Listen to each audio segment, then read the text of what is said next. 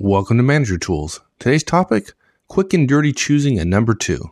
Before we go on, I just want to remind folks of our September 24th Atlanta, Georgia Effective Manager Conference. If you listen to all the podcasts on one-on-ones, feedback, coaching, and delegation, and you're not quite doing it, well, the Effective Manager Conference is what you need. Details are on the website, www.managertools.com. Hope to see you there. All right, folks, here we go with the show.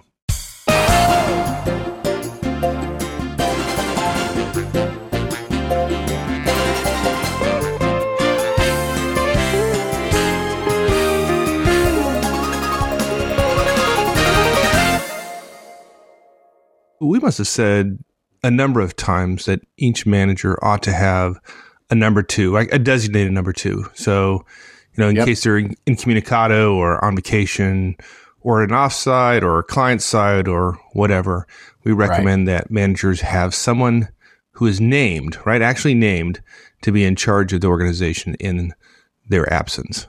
But we've never really talked about how to come up with a number two, right? Yeah. Which, for some people, they might think it obvious, but it's not always. And no, it's not. And there's some things to think about. And actually, when we get into it, we're going to ask people to think about it in an order that they may not necessarily think about it first.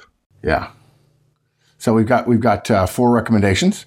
Actually, we've got four points for steps in this cast. The first step is we want to talk for a minute about the primary reason, which is wrong, that most of us don't have a number two. And there are a whole lot of things that feed into it, but we think there's really a primary one. And then points 2, 3, and 4 are the first, second, and third criterion, I guess, which are performance, promotability, and relationships. Pretty straightforward, really.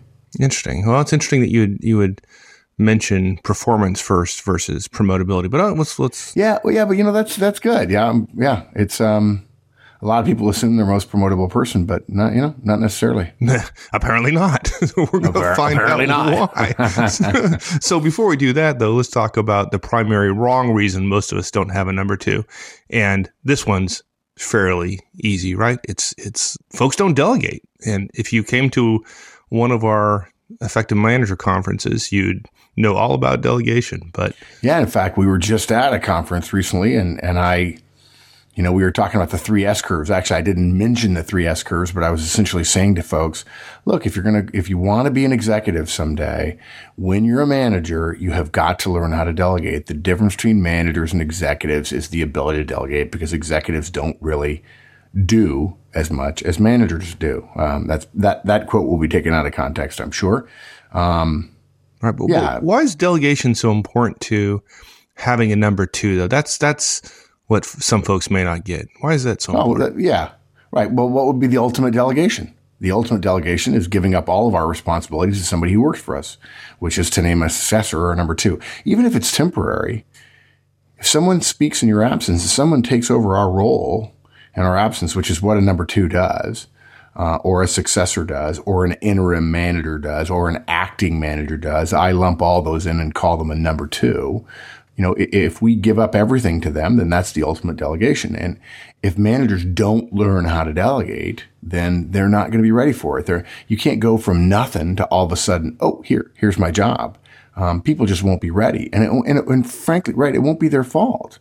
And look, here's the thinking that I think a lot of managers have, and I'm not gonna say they're wrong, because look, if you've been a manager for a couple of years and you haven't been fired, okay, there's some evidence that you're doing okay, right? And yet that feeling you have of, geez, am I really doing this right? Does somebody else know how to do it better, or isn't there a better way? That's right too, because there is a better way. You're probably an acceptable manager, but you're really not yet being highly effective, and of course that's why we're here. Most managers see ourselves as working managers, right? The emphasis on that first word, working. In fact, the number of times that we've been told you can't do some of the manager tool stuff because that would only be true if you're a man, just a manager. But Mike, I'm a working manager. And the problem with that, of course, is that since the beginning of time, there have been very few pure managers in organizations, Rather, there have been working managers. And over time, because managers fear being wrong, nobody teaches us how to do it right. Nobody tells us how to delegate, but we're held completely accountable for things that people who work for us do. And we don't have the time to train them and we don't have the time to hire them and so on. We end up making our jobs working managers rather than working managers, right? Our folks have their roles, right? I mean, the logic goes, our folks are in their roles. They have jobs. We have our job. We have plenty of work and they have enough work, obviously. Really, we don't even need to manage them really very much, right? If they're doing their job, we don't need to do their job for that. We don't need to give them more to do. Frankly, if the organization intended us to manage our folks, they wouldn't have given us so much to do ourselves. Right.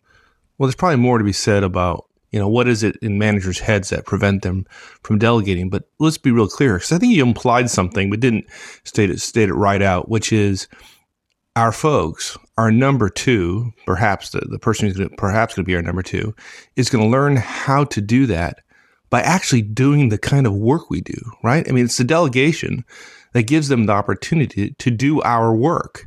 And that's how they learn to lead. You learn to lead, you learn to manage by actually managing. Right. They can't do their job or they're all busy. So therefore, because they don't know how to do my job, I'm in my job and they're not. Therefore, I can't delegate because they can't do it, which is, of course, a catch-22, because if we don't delegate, then they'll never learn how to do our job, right? Exactly. Look, there's a false assumption in all of this, which essentially I think a lot of us use to justify our lack of ability. We're saying, I've got too much to do to manage my folks, part of which, right, is delegation. The whole idea that we've got too much to do is because we're not managing.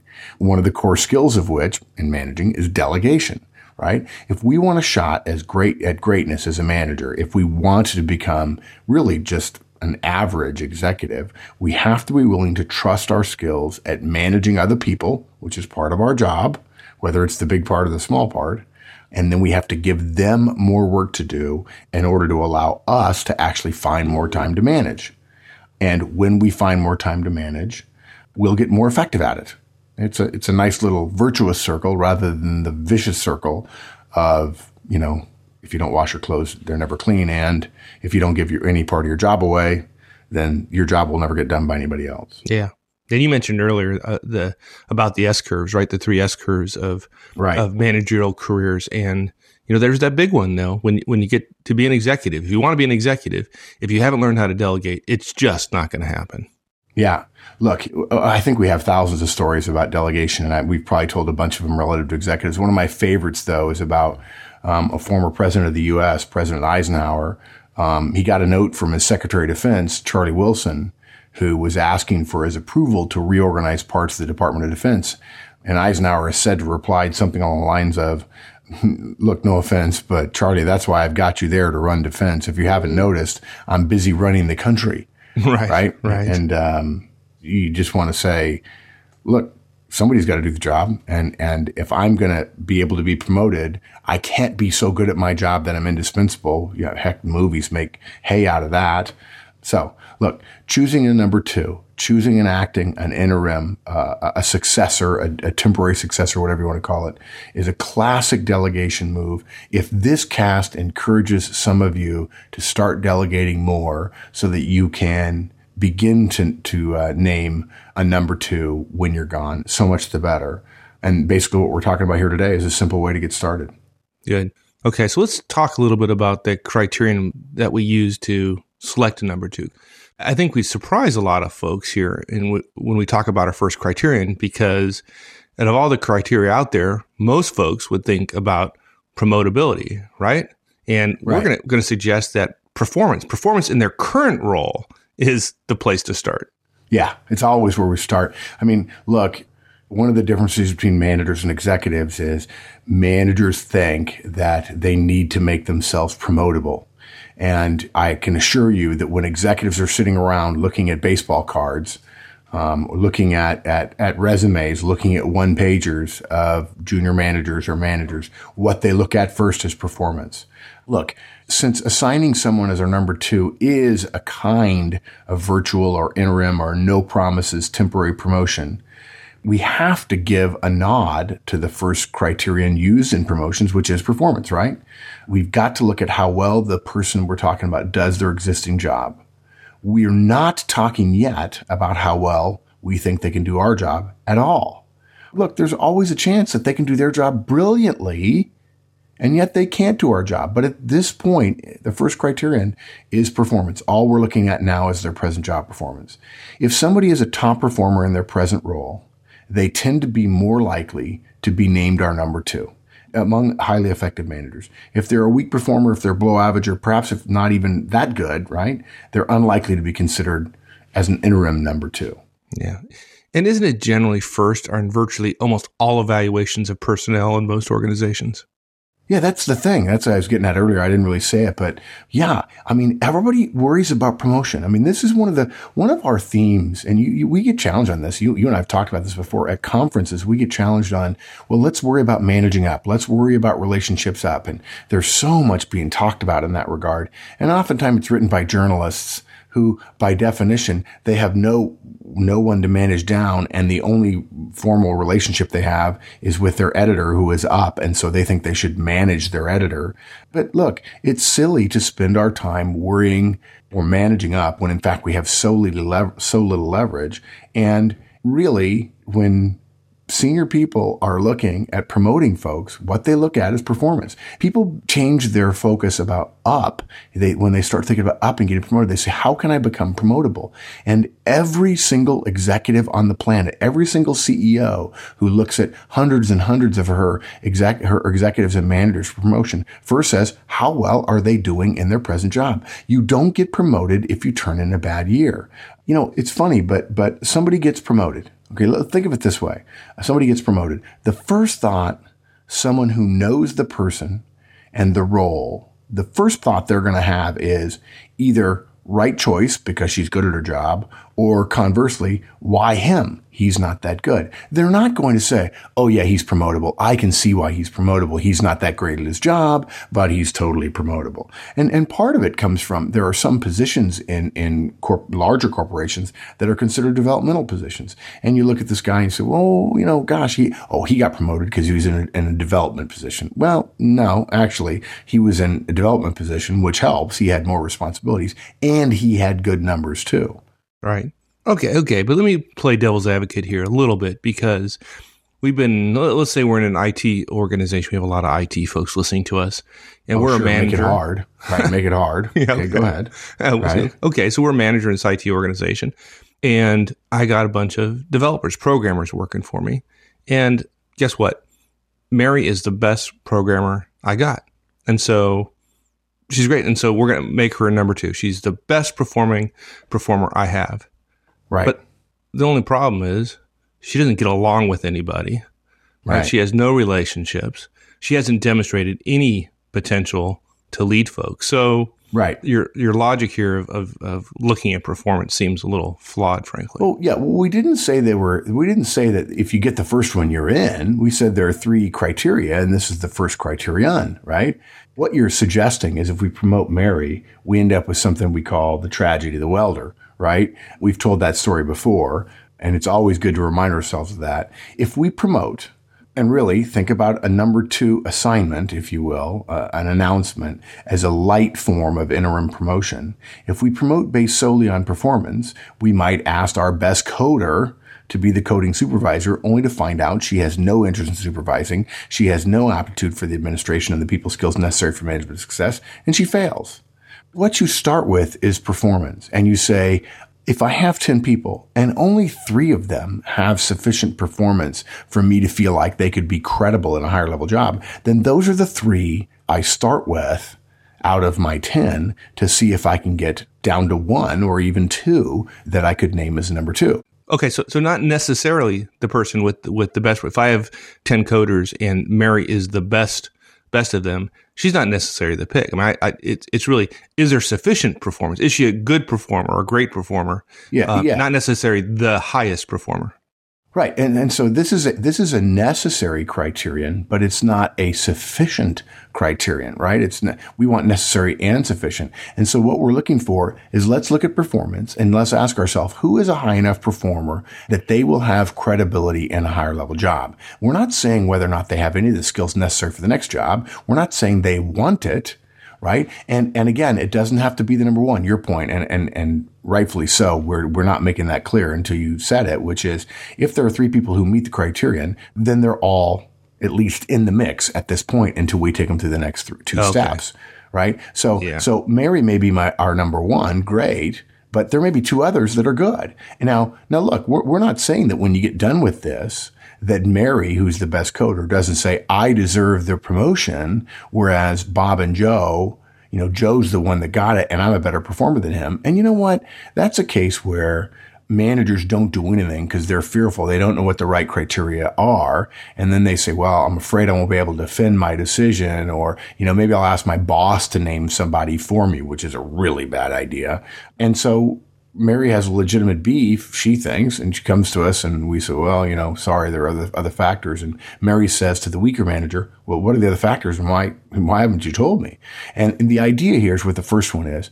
If you think you've only got one who's meeting the performance standards that you want, probably you're a little bit wrong in that you're probably doing a horse race and the one who comes in first is the only one who goes the next step. That's not what we mean. We're looking at everyone and saying, is there someone, is there anyone who is good enough? And we might end up with 2 or 3 or 4. If you only have 2 or 1, then that's a sign that you're not asking your folks for better performance. You're not coaching, you're not developing, you're not meeting with them, you're not giving feedback, and you're not developing them. Directs who get met with regularly, one-on-ones might be good. Directs who get feedback, directs who get coached improve. And if a manager is following the manager tools Trinity and delegating, which of course is the silent fourth partner of the Trinity, and does so for a year or 2, there is no question you're going to have more than one person who's going to have enough performance. So yeah, you know what I like about you? You're always, every time there's a problem with an organization, you're always fixing responsibility on the manager. I swear. I am. The fact that I only have one good performer, folks just worked a little harder. I love it. That's good. That's one of those tombstone things. But he blamed managers for everything. For every ill in the world. It's some poor manager's fault. Haven't we said before on air, layoffs are management's fault? We have. Right. And you know what's funny? I've heard that from managers. And they say, well, layoffs are management's fault. And I say, what makes you think that with a title like manager, you're not management?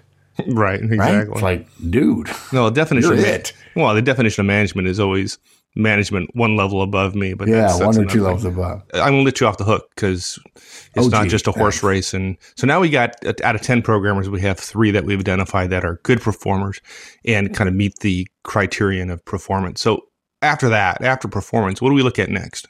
Yeah, promotability. Now we start looking at upwards ability, right? And now, in light of what we just said about performance being a key part of how promotions are considered, it might seem like a redundancy, but it's not. And that's because every organization has its own area of interest that are looked at, and culture and values and so on. And there certainly is a case to be made that anybody can serve as our number 2 in a very brief capacity if we're there. And that's really not an official number 2. And we'll talk more about that in a moment. Fact is, if we're going to announce someone as our interim manager, as our number 2, the second question everybody asks themselves after they ask, hey, does the performance justify it? They ask then immediately, can I see that person as a manager full time? Do they fit my general picture of that role? And perhaps most importantly, at some point, might they be ready to have that job fully? At some point? Yeah, look, that's an important phrase. Say it right now? No, gosh, no. If you say they're ready right now, then gosh, if there are 3 people who are ready right now, then what are we doing holding them back? I know everybody says, oh, there are no promotions and everything else. Well, good point. That's a good point because I wouldn't want to say they're ready right now if my own job were at jeopardy. So, our point is, hey, let me put it this way: if they're ready right now, good for you, and certainly they would be. If they're both high performers and they're promotable right now, at least in our minds, and let's hope the organization has given us some sense of that. Gosh, that's great. And surely they would then meet the first two criteria, right? I mean, right? All we're doing is naming a number two, even if if there are no promotion opportunities available, why don't we step aside when we're on vacation? Why don't we step aside every time we go to a conference or visit a client or whatever? Why don't we name somebody for a week to help them grow so that our guys look that much better when there is an opening? Right. Yeah. Well, I like this criterion because, one of the things that some managers don't think about is what's the impact on others. When I announce my number two, when it becomes clear who my number two is, how are others going to respond to that? Yeah, and that's why we're talking about how others will ask themselves the question, can I see him in that role at some time?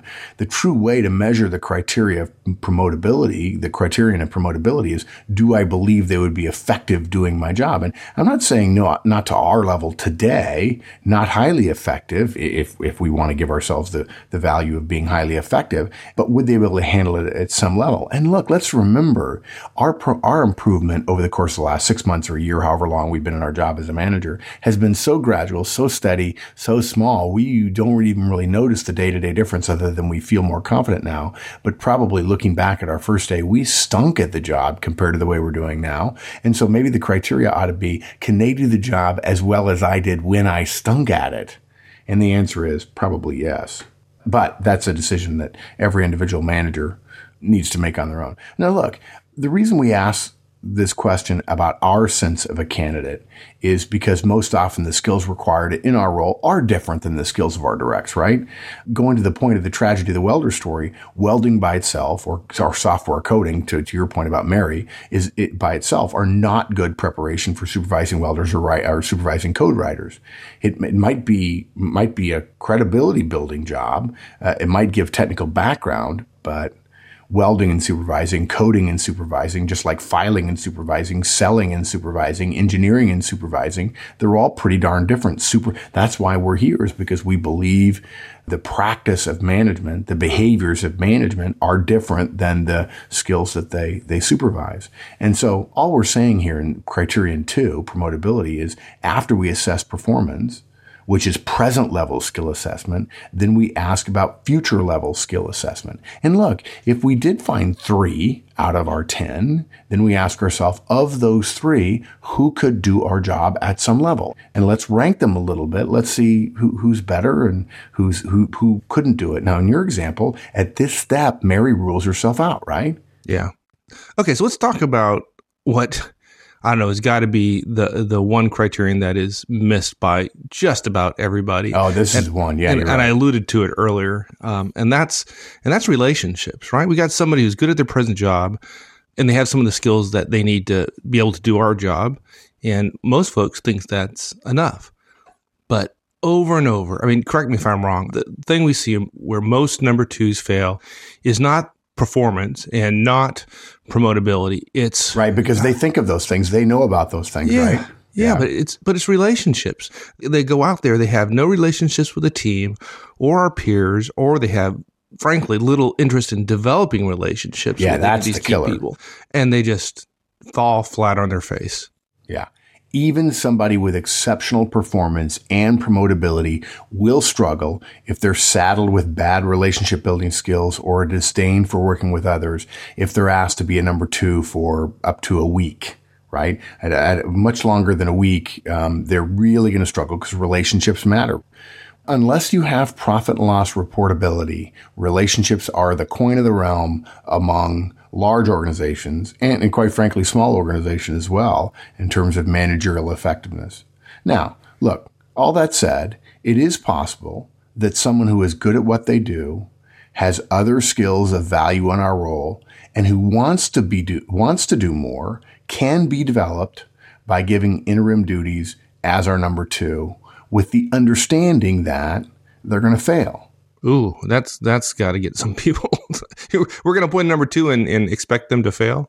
Yeah, look, and folks, if you recoil at just the idea of that, I think Mike would agree with me, you're probably not much of a delegator. And what you want to do, you don't want the person to fail when they're your number 2, when they're working as your number 2, acting for you, interim manager. We want that to happen in small little bits when we delegate them a particular thing that they would be responsible for when they were our number two. We want them to do it in a small dose, and then we want to see it and we want to correct it. Maybe we coach them on it, something like that. Those of us who delegate have discovered that for all the little failures along the way, the growth that happens with those failures, the vast majority of time, far outweighs the risks. And it's easy to say, well, look, there's too much risk here. I'm not going to do it. And then you don't delegate, and then no one's ready, and other people's people get promoted, and other managers people get promoted, and ours don't. And you feel, that you're impossible to replace. And in a sense, that's true. And the fact is there's risk in not delegating as well, but most of us don't see it. And at the senior levels, if your people are not seen to be succeeding and to growing because of your intervention, they'll never put you in an executive role when all of your role is about managing others, because they expect you to develop everyone. And if you're not doing it now, you're not going to do it later just because you got a big promotion. Yeah, that's a good point. What do you think about developing a number of folks? I'm sure you've seen it where managers have rotated people through a number of positions throughout the team to develop their bench, so to speak, in terms of management. Yeah, look, I think we did a cast. It may be coming out in the future. I don't know. I know I've written a cast anyway about delegating the running of our staff meeting. I get asked about that a lot because I've mentioned it, I think, before, and we finally wrote the cast about it, where running the staff meeting has two parts, or being the manager of a staff meeting has two parts. The process of running the meeting, the agenda, the timeline, who's the deliverables, who's going to do what by when, and making sure we stay on track, and hearing from everybody and so on. Right. That's the process. Delegating and running the staff meeting, that's not the same as identifying a number two, right? Well, it's all part and parcel. If you delegate running of your staff meeting to one person or over time to everyone, they're learning how to run your staff meeting. If we delegate a particular client trip, they're learning how to go on a client trip. If we delegate them attending the boss's staff meeting, they're learning how to go to the boss's staff meeting. If we delegate part of the budget to them, that's how they learn to do budgets. Yeah. Right? Yeah. So if we want to, we can rotate given team members through given parts of our role while we're available to supervise, not while we're on vacation, not while we're out of the office, just like we suggested with the team meeting. And I just go back to that point. There are two parts to the meeting, the process and the content. Managers who delegate the process, the running of the meeting, to one of their directs, and then suddenly they get to free up 100% of their time to the content of the meeting, love it and never want to go back to run the meeting. And their people all very quickly become very good at running meetings because the boss is there and they know they better learn how to run the boss's staff meeting or they're never going to do it again. Yeah. So if you delegate enough of your responsibilities that folks have a chance to rotate it and learn those skills, then you have a number of folks that might be able to step into that number two role. And that, my friend, is where the problem is, because now you got a bunch of people perhaps ready for a promotion and you only got one spot to hand out. So What do you do then, big guy? God forbid, right? Having a bunch of people ready to get promoted. Didn't you say once, I don't know if it was on air, maybe it was at a conference, that literally there were 4 or 5 promotions in a year and a half time frame, and every single one of them went to one of your directs. And of course, everybody who was any good wanted to come to you, and everyone at the top said, Ozan knows how to knows how to develop people, right? And how did you do that? You had great people to begin with, and you delegated like crazy, and you held them accountable. And you trusted them, and they made mistakes, and you got in trouble for them. And sure, I did. We all get in trouble anyway, right? Yeah. So, now you're giving away my dirty little secrets. So yeah, right. So look, it's not exactly naming a number two to give away part of our job while we're there, but it's a step in the right direction, and that's delegation. And in the future cast, we'll suggest a couple of other escalating tasks or activities that can be delegated and or be part of our number two's role that will make it easier to move the transition from just being a supervisor to being a manager and hopefully one day to being an executive. Excellent. Oh, that was short, but man, This is a sweet cast. Yeah. So look, primary reason most of us don't have a number two is because we don't delegate enough. And then we have 3 criteria. Performance, you got to do your job well. And anybody who does their job well is still in the running at that point. And then promotability. Do we believe they could do our job? And would others see them potentially doing our job? Not necessarily terribly well, but that they have the ability to do it at some point. And then lastly, relationships. That's something people miss. You've got to assess not only what kind of relationships they have, but do they have the interest and ability in maintaining and growing them if they were in the role? Do those 3 things after you've begun to delegate. Look at those 3 things after you've begun to delegate, and you'll be able to go on vacation. You'll have a number 2, and you'll come back and discover that there won't be a big pile on your desk because somebody else has done it. Yeah, nothing wrong with that. Yeah. All right, my friend. Thanks, partner. We'll see you. Thanks for joining us, everyone, and we'll see you all again back here next week. In the meantime, have a great one. So long.